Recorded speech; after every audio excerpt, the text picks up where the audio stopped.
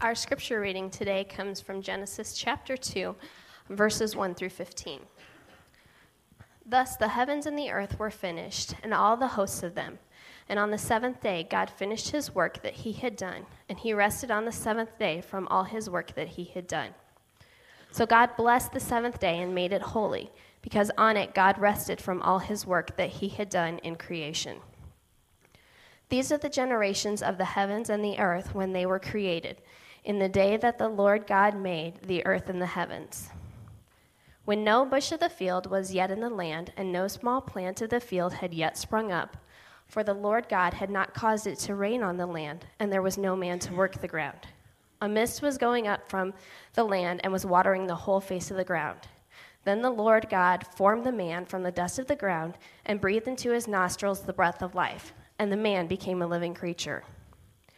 And the Lord God planted a garden in Eden, in the east, and there he put a man whom he had formed, and out of the ground the Lord God made to spring up every tree that is pleasant to the sight and good for food. The tree of life was in the midst of the garden, and the tree of the knowledge of good and evil. A river flowed out of Eden to water the garden, and there it divided and became 4 rivers. The name of the first is the Pishon. It is the one that flowed around the whole land of Havilah, where there is gold. And the gold of that land is good. Bdellium and onyx stone are there. The name of the second river is the Gihon, the one that flowed around the whole land of Cush. And the name of the third river is the Tigris, which flows east of Assyria. And the fourth river is the Euphrates.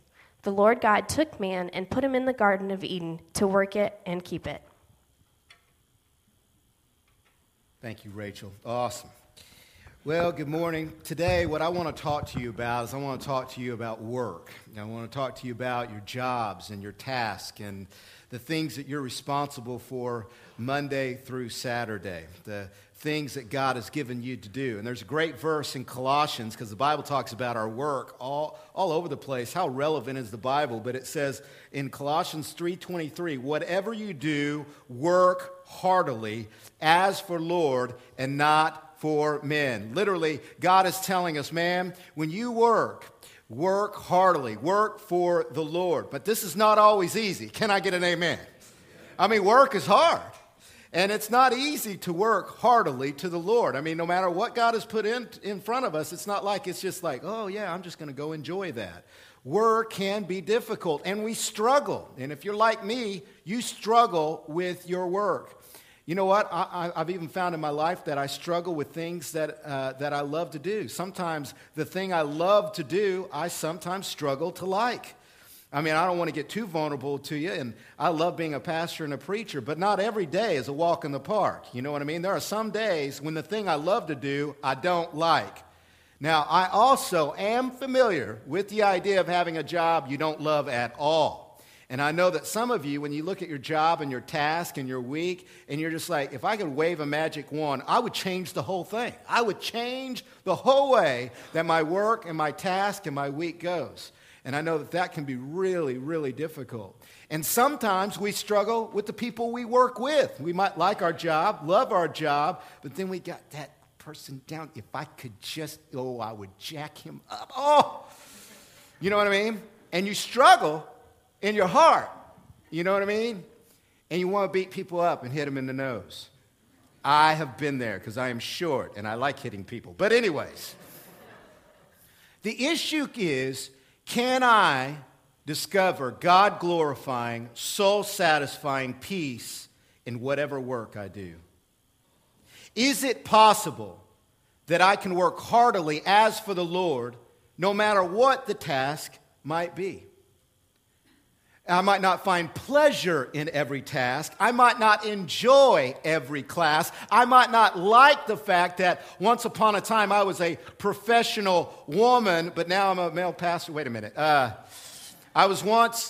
You've been a professional woman, but now you're at home and changing diapers, I know that it's not always easy to have pleasure, but can you have peace in your work? Now, we've been looking at Genesis. And Genesis chapter 2, where it begins to talk about the seventh day of creation, really deals relevantly and practically, surprisingly, with how we can have God-glorifying, soul-satisfying peace no matter what task or job we have to do. And when we think about Genesis, this is why I love Genesis so much. You want to know why I love Genesis and why I love going through it? Because it deals with all of the foundational issues that I have to deal with every day. Every day, I have to decide whether I'm going to relate to the Creator or culture is going to be my God. Every day, I got to decide how I'm going to be a worker, what kind of worker I'm going to be, what my attitude. Every day, I have my marriage, I have my Eve, and I got to decide what kind of husband I'm going to be. Every day, I got to decide if I'm going to murder my brother, if I'm not going to be my brother's keeper. You see, every day, I have to deal with the things that Genesis talks about. And when we come to Genesis 2, it talks about work. It talks about our employment. The first 6 days of creation we looked at last week in chapter 1. And then it comes to the seventh day of creation, and it talks about God and his work. And it talks about the rhythm of work and rest.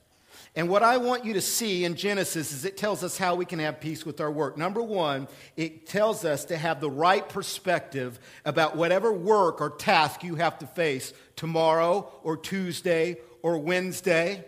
What Genesis proclaims uniquely, in a very distinctive way, different than any other religion or philosophy of life, Genesis proclaims that all work that is given to human beings is sacred. Even the stuff you can't stand is sacred. Look at verse 2. Go to Genesis 2 and verse 2, and let me show you how I get this. It says here, on the seventh day, God finished his work that he had done, and he rested on the seventh day from all his work that he had done. In verse 3, it brings up that same word again, work that he had done. That phrase, work that he had done, is used 3 times in those 3 verses, and therefore it's emphatic. Moses is being very emphatic about the way he's talking about God. And what's interesting, and the reason why I love the Bible and I love studying the Bible, is because the Hebrew word for work there is a word that was used for construction builders or ordinary labor that human beings do. In fact, the Hebrew word for work was used of the builders of the tabernacle and the poles and the curtains and the tent and all those stuff. All those guys that were ditch digging and constructing and brick laying and all of those things. That's the kind of work that's being described when it says God finished his work. Very ordinary. Now listen, I'm telling you, we don't expect this. We don't expect Moses to talk like this. When Moses gets to the seventh day and he says, God created the heavens and the earth, and when he was finished with his work, we don't expect him to say finished with his ordinary labor, ordinary human type like work. We expect Moses to go Pentecostal on us, don't we? We expect him to go tent revival. To say when God had finished all his signs and wonders. You know what I mean? And like get Israel, like saying amen and rolling around throwing oranges that are Holy Ghost anointed. You know what I mean? People laying out in the Spirit, and you know what I'm saying? And Moses doesn't, in fact, Moses disappoints us the way he talks about God. How dare God compare the creation of the heavens and the earth by ordinary work? How dare God compare God creating everything out of nothing to just ordinary work? Why would Moses do that? So then we watched the 10 Commandments the other night with my girls, you know, with Charlton Heston. Moses. Why?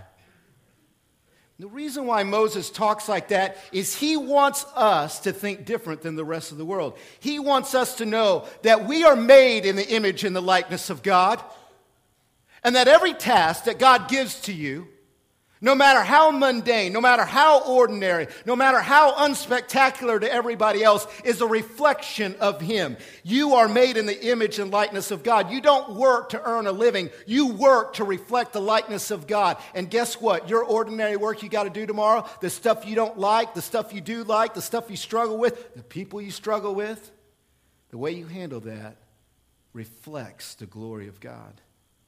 Because you see, God himself worked. When God created creation on Monday through Saturday or Sunday through Friday, when he did that work, he was bending down and digging ditches.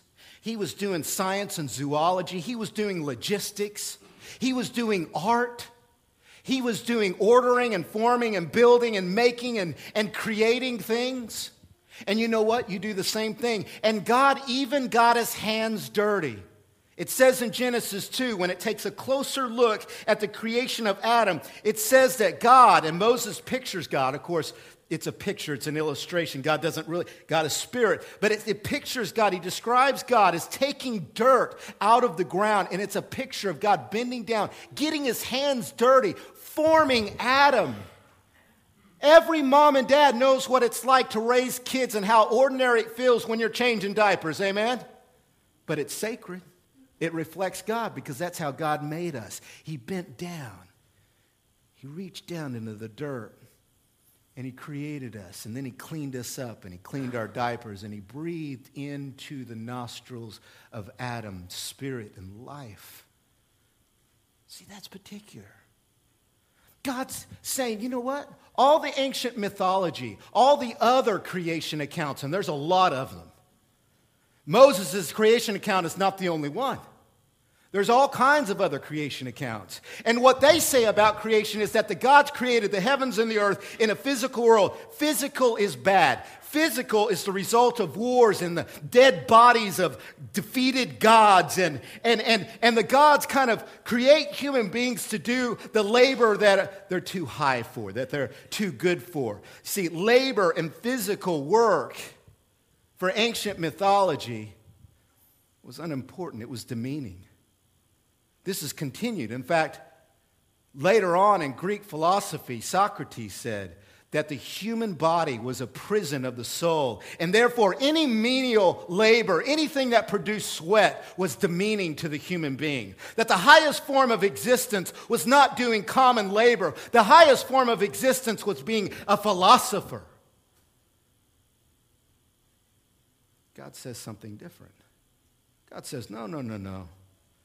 Don't make other people more important than yourself. Don't make their work more important than your work because they make more money or they're higher up or they got more space than you or a better car than you or a bigger position or title. Your work is sacred that God has given to you, and that should be your perspective because you exist here not to make more money but to reflect more of his glory. And the more you have that perspective that your work is important, that your work is sacred, then you can have peace, even if you're not always smiling. Think about it. Jesus came into the flesh. God became a human being, John 1. The Word of God dwelt in the flesh and dwelt with us. And what did he do for the first 30 years of his life? What did God in the flesh do? Did he sit around in the synagogue and say, I'm going to philosophize until I'm 30 and begin my ministry? He was a carpenter. God was a carpenter. That's what he did. And when you go over there into Israel, right close to where Nazareth was, you can walk over a couple of hills, and there's this city called Sepphoris there that Herod built around the time that Jesus would have been a young adult, and he hired all the local carpenters to come and to build the theater and to build all of his buildings. And when you walk through there, you see timeless works of construction that construction workers of that time worked on. And I bet you one of those bricks was laid by God. I bet you the very theater where they did plays for Herod, that was built by God. All work is sacred. You know, in our culture, we're told that our value and our identity is found in what other people think about our job. We're told that our value and our identity shouldn't be high unless we have a certain level of respect. It's not true. You're valuable because you're created in the image of God. You're valuable because God made you. And while you can't have pleasure in all your work, you can have peace if you have the right perspective. I mean, I tell you what, yesterday, I did common work. I did non-pastoral spiritual work. I know it's shocking to you. I'm sure you think I just sit off in a corner and let angels flutter in my room. But yesterday, do you know what I was doing? I was shoveling snow. And I hated it. Even though it was easy, it's the fluffy, light stuff. It's not even the heavy, hard stuff. You could do, yesterday shoveling was one-handed, right? I mean, here's what I was doing. I was going. And I get there. There you go. See, I'm doing good work. And then I go down like this, and the whole time I was like, this is horrible, right? And God was like, are you kidding? Are you serious? You're going to complain? I didn't even give you thick, heavy, wet stuff. And it occurred to me, God has shoveled before. I wasn't doing something that God has never done. God has shoveled. Yesterday, after I shoveled, then I had to fix the bathroom sink. Now, anybody who knows me, my wife and children, knows that is dangerous. I was underneath the sink for 3 hours, pulling off tubes and everything like that. And there was a moment when I was tempted to grumble, start ordering around my children, get me a Coke.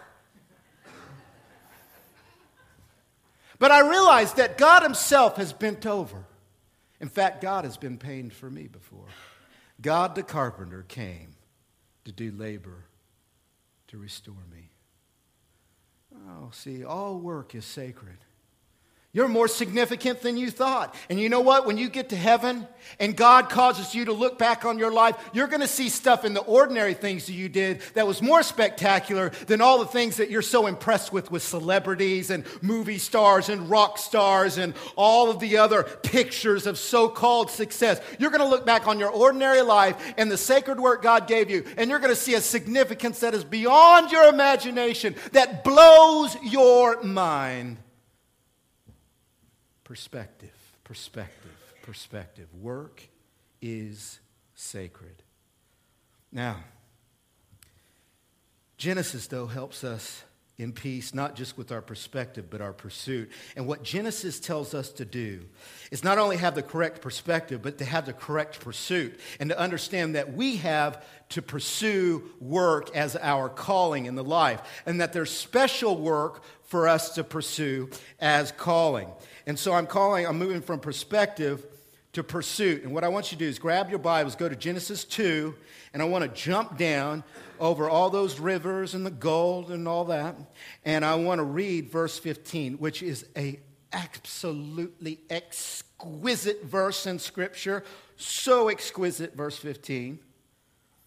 It says, "The Lord God took the man and put him in the Garden of Eden to work it and keep it." Everybody say, work it.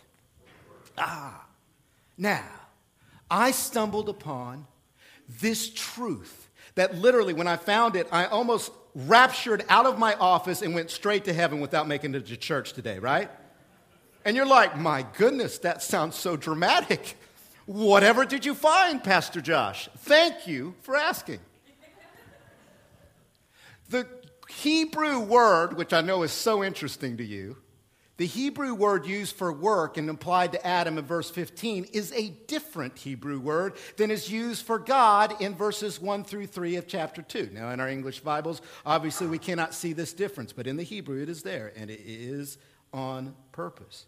The Hebrew word for work that's used for Adam is a specialized work. In fact, it's more of a spiritual work.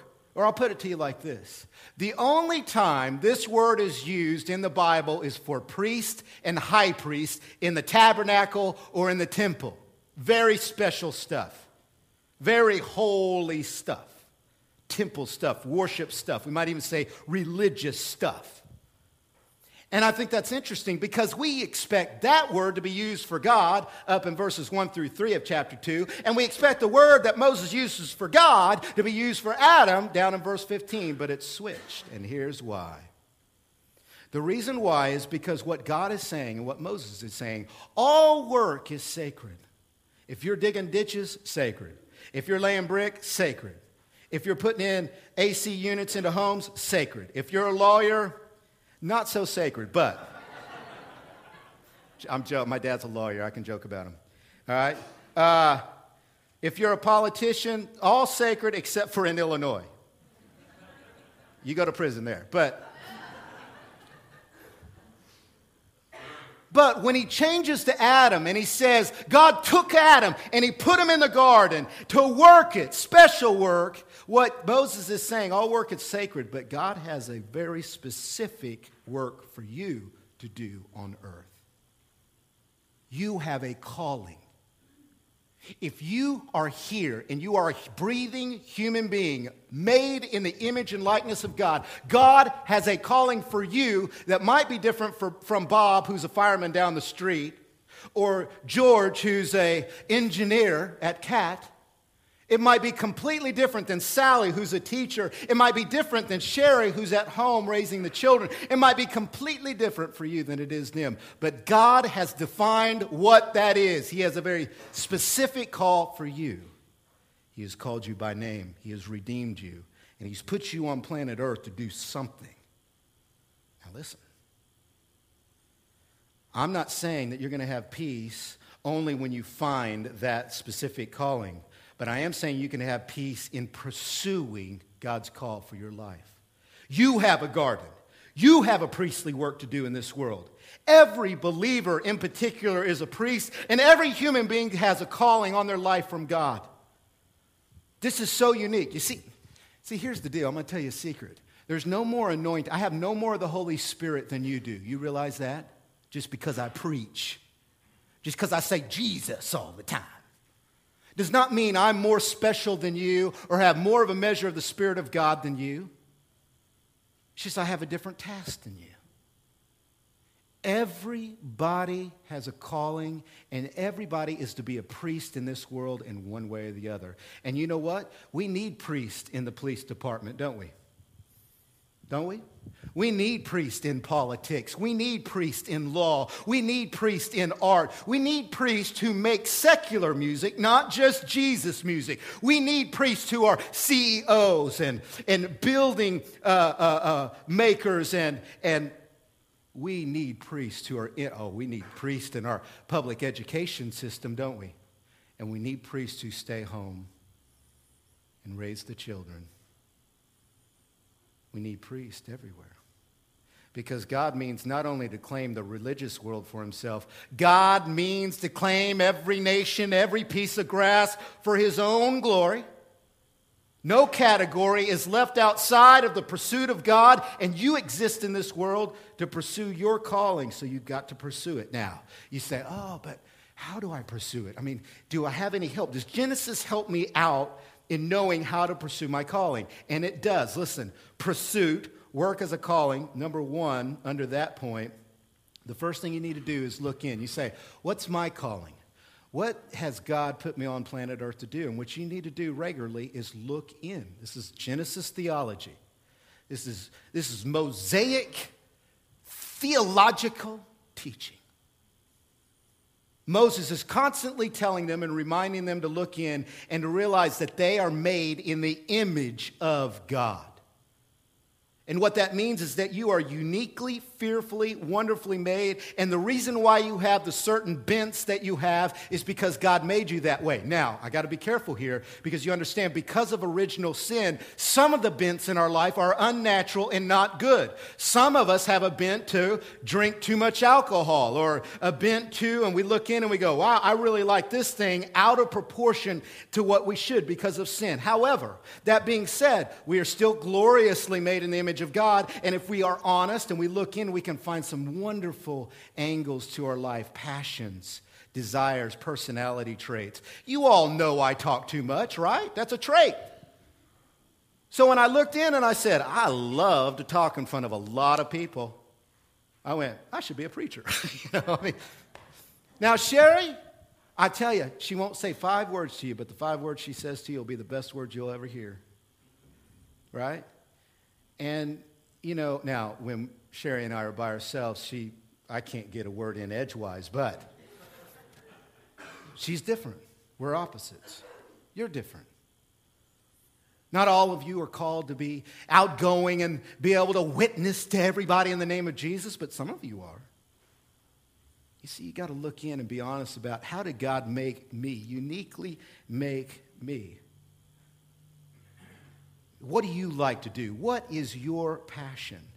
And once you look in and you begin to kind of discern and pursue that and ask God to help you understand who you are, you can then look out. And one of the things that we're going to see next week we're going to talk about marriage. You're going to love it. Anyways, But what happens is God puts him and takes him and puts him in that garden, and then God gives him all these things to look at and evaluate and divide, and he gets to name the giraffes and the zoos, and there's these needs that need to be done in the garden, like animals need a name so that we have in the science books, it's a zebra, and so God says not only look in, but look out to needs, because the reason why you have passions and bents is to meet needs in the world.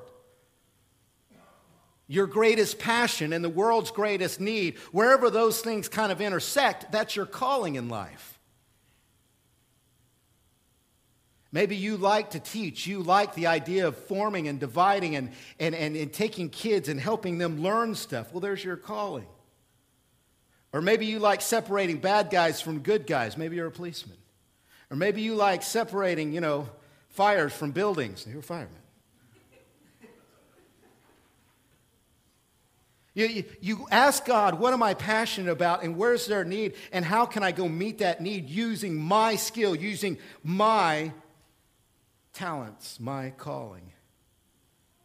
But here's the final thing, and this is the most important thing. I say this lastly, but not leastly under these subpoints. Not only look in and look out, but pursue your calling by looking up. You have to look up. God hasn't called anybody in this world that doesn't require a relationship with God and a daily relationship, prayer. There's nothing God's going to give you without the need for you to at some point in time get on your knees and ask him for wisdom. There's nothing. You're not going to discover your calling on accident, but in relationship with God. Look at Genesis 2 and verse 15. I know I'm reading this again, but it's so good. It's worth it. It's like getting another order of French fries or something that's really good. You just got to keep eating it. Genesis 2, verse 15, it says, the Lord God took the man. And he doesn't like, hey, Adam, is it cool with you if you go to the garden? Because I was thinking maybe I'll take you to if you want to, I want to invite you to the garden. He's like, come here, Adam. And he grabs him and he takes him and he puts him there, right? Now, the important thing is it says the Lord God. Now, in chapter 1, the name that's used for God is just God, Elohim. General, universal name for God. He is the Elohim over all humanity, not just one race. Over all genders, not just one gender. Over all geographical areas, not just one particular geographic. There's no competing God against this Elohim. He is the universal, transcendent, almost unapproachable God. But then in verse 15 and all through chapter 2, his name changes to the Lord God, like Yahweh Elohim. The reason why that's important is because Yahweh is the name for God's relationship covenant name. It's kind of like you've got my wife Sherry, and you can call her Sherry because that's her general name for everybody else, but I call her Mrs. King. She's keeping you up, right? I call her wife. I call her hot, okay? You can't do that. And the reason why is because I'm in relationship with Sherry. Now, anytime you're reading your Bibles and it says Lord, capital L-O-R-D, that is his relationship name that his people who are in relationship with him call him.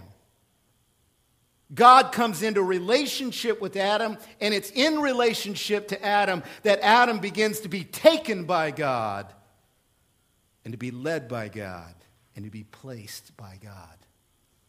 You have to ask yourself a question. I really want to know what my purpose is on the world, but are you willing to be taken by God? Are you willing to be taken? Because if there's something in you like, well, I like the God thing, and he's kind of like over here, and that's really neat, and that's important, but I just want to do something that's fulfilling. I want to fulfill my potential. Well, here's the truth of the matter is, while God might call you to something you have a bent towards and to meet a need, typically your calling in this world will not it will not be according to your potential. In fact, usually God calls you to do things that you don't have the capability to do. And the only way to discover that thing and to do that thing is to be somebody who says, I am taken by God. And you've got to have fellowship with God, and you've got to surrender to God, and you've got to bring God your empty hands and say, God, I need you to fill these empty hands. You need to say, God, I am jacked up without you. Be my stronghold. Take a hold of my life. Because if you don't do it, if you don't take me, if you don't lead me, I'm not going to make it. I won't be able to do it. You know, God's not asking you. God didn't form a piece of mud, spit in it, and throw you, and you're the piece of mud, and then form you and make you so good looking. And then throw you onto earth and say, I hope it works out. I'll be watching. God comes and he holds us and he takes us and he's our stronghold and he leads us along. And it's not a question of if he's around or not. The question is, are we willing to turn around and see him there? And to say, I'm going to make God a priority in my life. I'm going to look up.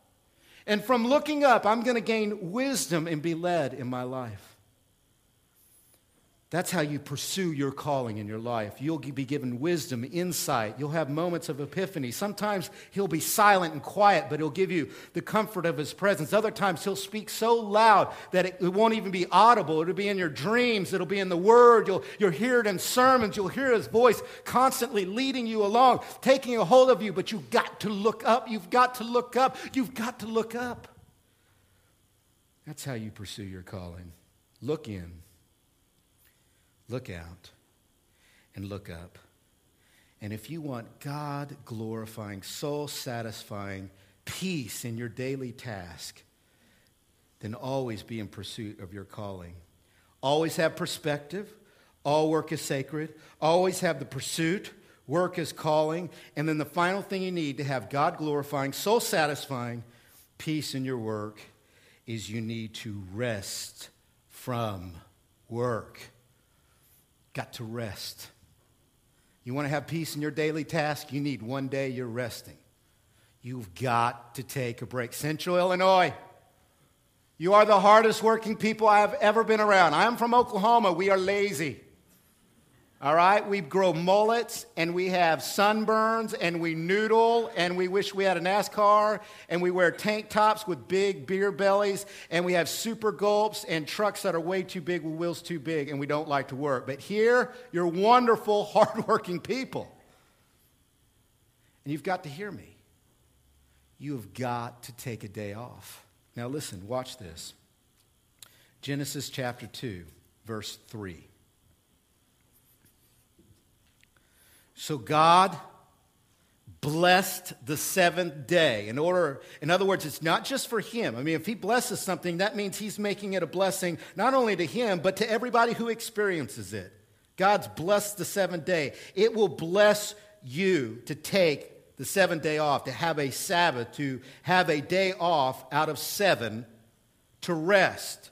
Now, the world won't say it'll bless you. The world doesn't say a day off is a blessing. The world says time is money, baby. We got bottom line. All right, you can't be wasting time. Don't be laying around. What are you doing, man? There's some food to go get. There's some houses to go get. There's cars to go get. There's stuff out there. As we used to say in sales, there's money on the table. That's the world. And the world looks at people who believe in a day off, like literally, I'm going to take a day. I will not have a big to-do list. I won't be a busybody. I'm going to rest. The world looks at this and it says, this is silly. It's crazy talk. It's not efficient. It's not effective. It's not pragmatic. But God says it's a blessing. And all the 6 days he says it's good, but the 7th day he says this here is a blessing. And if you want peace, you got to have this day. So he blesses this 7th day. Look at verse 3 again. And he made it holy, because on it God rested from all his work that he had done in creation. Obviously, I don't need to tell you that when it says God rested, it doesn't mean he had fatigued. Both the word and the number 7 point to completion. It just means he was done with this task.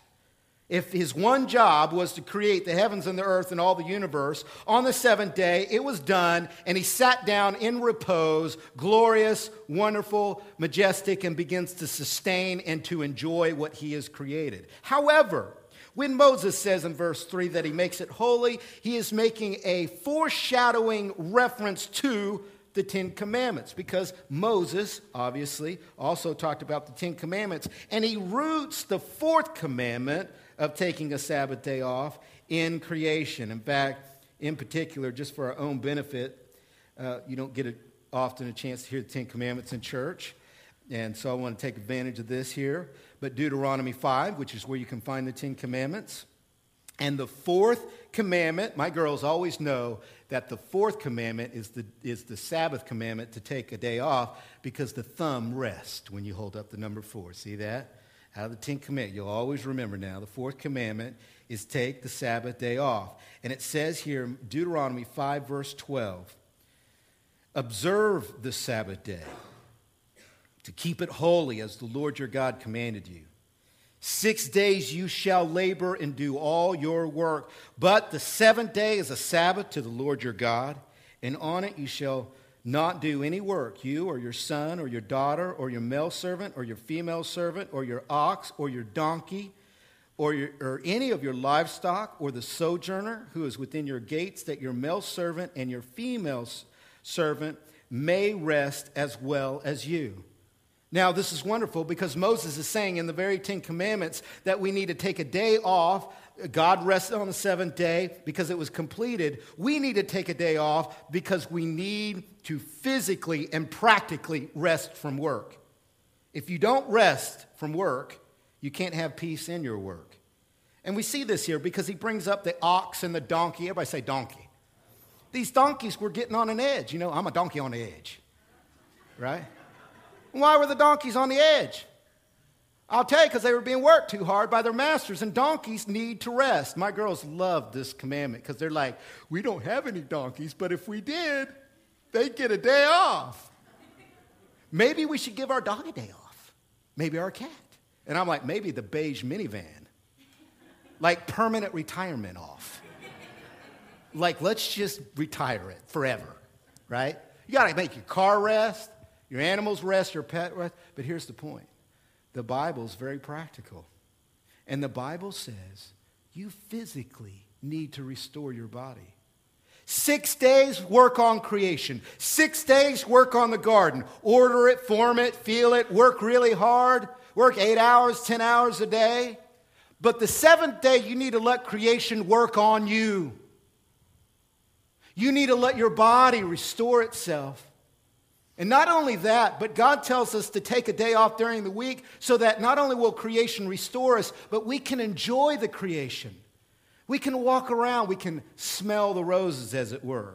We can enjoy the garden. We can enjoy what we've worked so hard to order in our life. We can enjoy the people and the moments and the insights because, listen, life is not about things. Life is about moments with God and with creation and having insights, not stuff. We have to rest and enjoy. You know, you need to get together with friends. You need to get together with your wives and your husbands and go out on dates. You need to play with your children. You need to get together, have a fine, awesome glass of Coca-Cola Classic, fellowship, and enjoy and take in. You can't have peace, even in the stuff you love to do all week long, if you don't take a break. And the Bible doesn't tell us, we know that Saturday was the Sabbath because that was the official day. We know that. But we know by Jesus and his new covenant and his new wine and the new wineskins and all his Sabbath controversies, we know now we have a perpetual rest. And we can choose what day we need. It might be Sunday. Maybe your day of rest is come to church and go and just blah. But maybe you have to work on Sundays. So choose Tuesday, your day off, as your Sabbath and really rest. But you got to stop running around all the time. I got to go. I got 10 things to do. And you're dragging everybody behind you. And everybody looks at you and goes, I am exhausted just watching them. Do they ever stop? And you know what? It exhausts you too. Because even when you start doing the stuff you like, you're so tired that even when you're doing stuff that you should love and people should look at you doing that and they should see you just relish in it, they don't see you relishing in it because you're so tired. You say, but if I took this literally, if I really took this literally, I wouldn't make as much money. Then make less money. Your life is not dependent upon what you have or how much money. Your life is dependent upon enjoying God and glorifying Him. Practical rest. You've got to rest from work. But here's the most important rest you could have is not practical, but you got to have spiritual rest. This is real peace for your peace. And it's very interesting because Moses, when he goes on to talk about this, he goes on to talk about this fourth commandment. And he says, you shall remember that you were a slave in the land of Egypt. And the Lord your God brought you out from there with a mighty hand and an outstretched arm. Therefore, the Lord your God commanded you to keep the Sabbath day. In other words, you need a day to stop and remember God has set you free. You're no longer a slave. You're no longer in bondage. You still sometimes have a slave mentality, and you're having a hard time not being institutionalized in that past of yours. You're having a hard time forgetting what the taskmaster said, that you were worthless, that you weren't worth anything, and that you were going to do labor for them because they were too good for the labor. And God came through Moses and He set you free from Egypt and He took you out and delivered you from that bondage and from that taskmaster. And God is saying to the Israelites, you've got to take a day off from your crops and your work so you can remember and rejoice. I was once a slave, but now I'm not. I was once blind, but now I see. I was once lost, but now I've been found. But the New Testament says that a greater than Moses has come, a new and great deliverer, the ultimate deliverer, who is Jesus Christ. And He came not to give us physical deliverance from Egypt, but spiritual deliverance from Egypt. And that's why Jesus was constantly in controversy and in conflict with the Pharisees. Because what Jesus would constantly do is He would work on the Sabbath. Y'all know this? Y'all know this, right? And what He would do is He would just absolutely upset the Pharisees because on the Sabbath day, He would heal people. On the Sabbath day, He would do things you weren't supposed to do. He would work. And in John chapter 5, He says something to them, and I love it. Everybody say, He loves it. Oh, I love it when Jesus gets the Pharisees upset. It's so wonderful. Isn't it, Isaac? I just love it. And He looks at those Pharisees and they're like, how dare you heal people? You are breaking religious code. You are breaking tradition. You're not being like a rabbi should be. You're not talking like a rabbi should be. You're not drinking like a rabbi should drink. You're not eating like a rabbi should eat. Jesus looks at him. He didn't have to wipe his nose because his nose didn't run, but He said, my Father is working, and I am working even now. And that really upset Him because He was absolutely being offensive to the Sabbath law. Doesn't He know that Moses said that God created the heavens and the earth and rested on the seventh day, and there's no evening and there's no morning, and that's perpetual rest, and God doesn't work anymore? And He's calling Himself God, and He's working on the Sabbath. And the reason why that's so is because when sin came into our hearts and created restlessness in our souls, because we were separated from God, and when we chased all those idols of money and prestige, when we chose all those functional saviors that can't save us or give us happiness or peace, God got up off His throne and He went to work. And He went to work not for the first creation, but the second creation. Not the old creation, but the new creation. And Jesus came into this world and He said, I'm working. And then when He dies and pays the penalty and delivers us from the power of sin, what does He say on the cross? It is finished. Which is the same word that Moses uses in Genesis 2 for the first creation. Jesus was saying, I've come to make a new creation, which is people who are delivered and have peace with God and peace from God. And now that I've died for their sins, my work here is done. And as Augustine points out so aptly, so simply, on the Saturday Sabbath of the Jews, where was Jesus? Sleeping in the tomb. Resting from his second creation. And God comes to us and he says, you want rest in your daily task? You've got to get rest in your hearts. You want rest in your work? You've got to get peace with God. Because if you don't have peace with God, if you don't have both practical rest and spiritual rest, then you're going to go to work and try to earn your salvation. You're going to try to justify your existence in the presence of man and God by what you do and what you have. And God says you can't have peace by working. The only way you can have peace is for me to work for you and to give you rest. You need soul rest.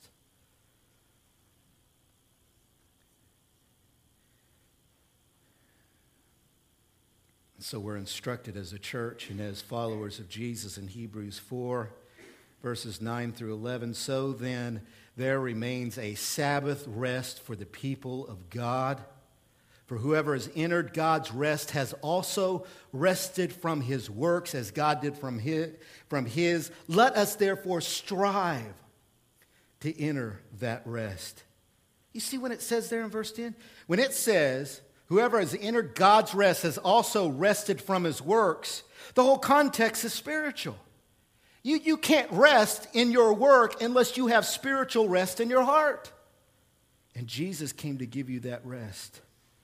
He says, I came to work for you so that you can rest in me. And when you are spiritually rested and you go back to your job tomorrow, you're a better person. You got way more resources to handle.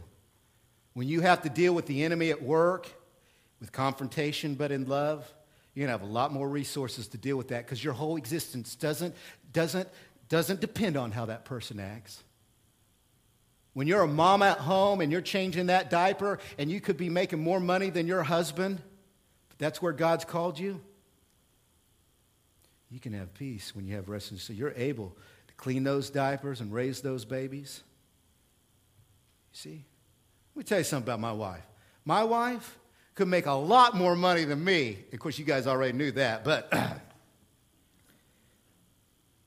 you see, our identity is so unlike American culture. We're not supposed to be like that. And then if God calls us to go build a company with a rested soul, man, that's going to be an awesome company. If he calls us to go make a great living, but with a rested soul, then we'll be content. We need rest. So remember to work heartily as to the Lord. And remember the teaching of the seventh day of creation. That you can have God-glorifying, soul-satisfying peace in your daily task and in your work. You just need perspective. All work is sacred. You need pursuit. Always continue to pursue your call in life. And you need peace for your peace, which is rest. You've got to rest from your work practically and spiritually.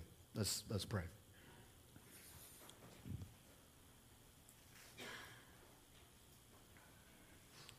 God, I thank you for creation, that we live in a world and on an earth that's good and to be enjoyed. And I just pray that you would help us to enjoy it and take it in and let it heal us and restore us. But God, I really thank you for the recreation, the new creation of my salvation, the fact that by virtue of my union with Christ, I am a new creation. The old has passed away, the new has come, and help me to find contentment and peace in that rest. The rest of the cross and the tomb, the rest and the victory of resurrection. Help that to be applied to my soul so that when I have to go to my task tomorrow, when I'm shoveling snow, when when I'm helping the children read their books, do their homework, when I'm loving my wife, when I'm going about deciding what my day is going to be like and what my attitude is going to be, may that rest really guide me. I just want to invite you, do you know Jesus Christ? Have you become a believer? What we've been saying today is that the whole Bible sets up the idea that Jesus came into the world to give us what we lost in the first creation. Adam and Eve sinned, and so did we. And Jesus came to set us free, to finish the work of our forgiveness and our ability to be reconciled to God. Are you reconciled to God? Have you said yes to Christ? Have you crossed the line of faith? It takes grace to be there. But all it is simple belief, an empty hand, and saying, God, I'm more sinful than I thought, but I'm more loved than I ever dared dream. I receive your love through Jesus. I'm going to open up the front here, and I'm going to invite you, if you want to accept Jesus, to come down, and I will pray with you happily. I will rejoice with you because God is speaking to your heart. Just ask me, just say, help me to pray and to receive Christ. For the rest of you, you might be a believer, but you're restless. You have a restless spirit, a restless soul. You can't ever seem to be satisfied. Maybe you need to come forward and pray and give your needs. Or maybe you got something else you need to pray about, health issues or financial issues or relationship issues. Man, if there's that many needs here, let's bring that many needs up front and let's get before God. Let's be taken by Him. Let's be taken and put back in our garden, healed. Let us be taken by God and put back into our garden, rested from being touched by Him. So I'm going to open up the front. Somebody will come around and ask you if they can pray with you. If you don't want them to pray, that's fine. Just tell them no, and we'll be sensitive to you. I'm going to be the first one down. You can pray in the front pew. You can pray here at the steps. But let's do our business with God and make sure we're rested in our soul with Him. Amen.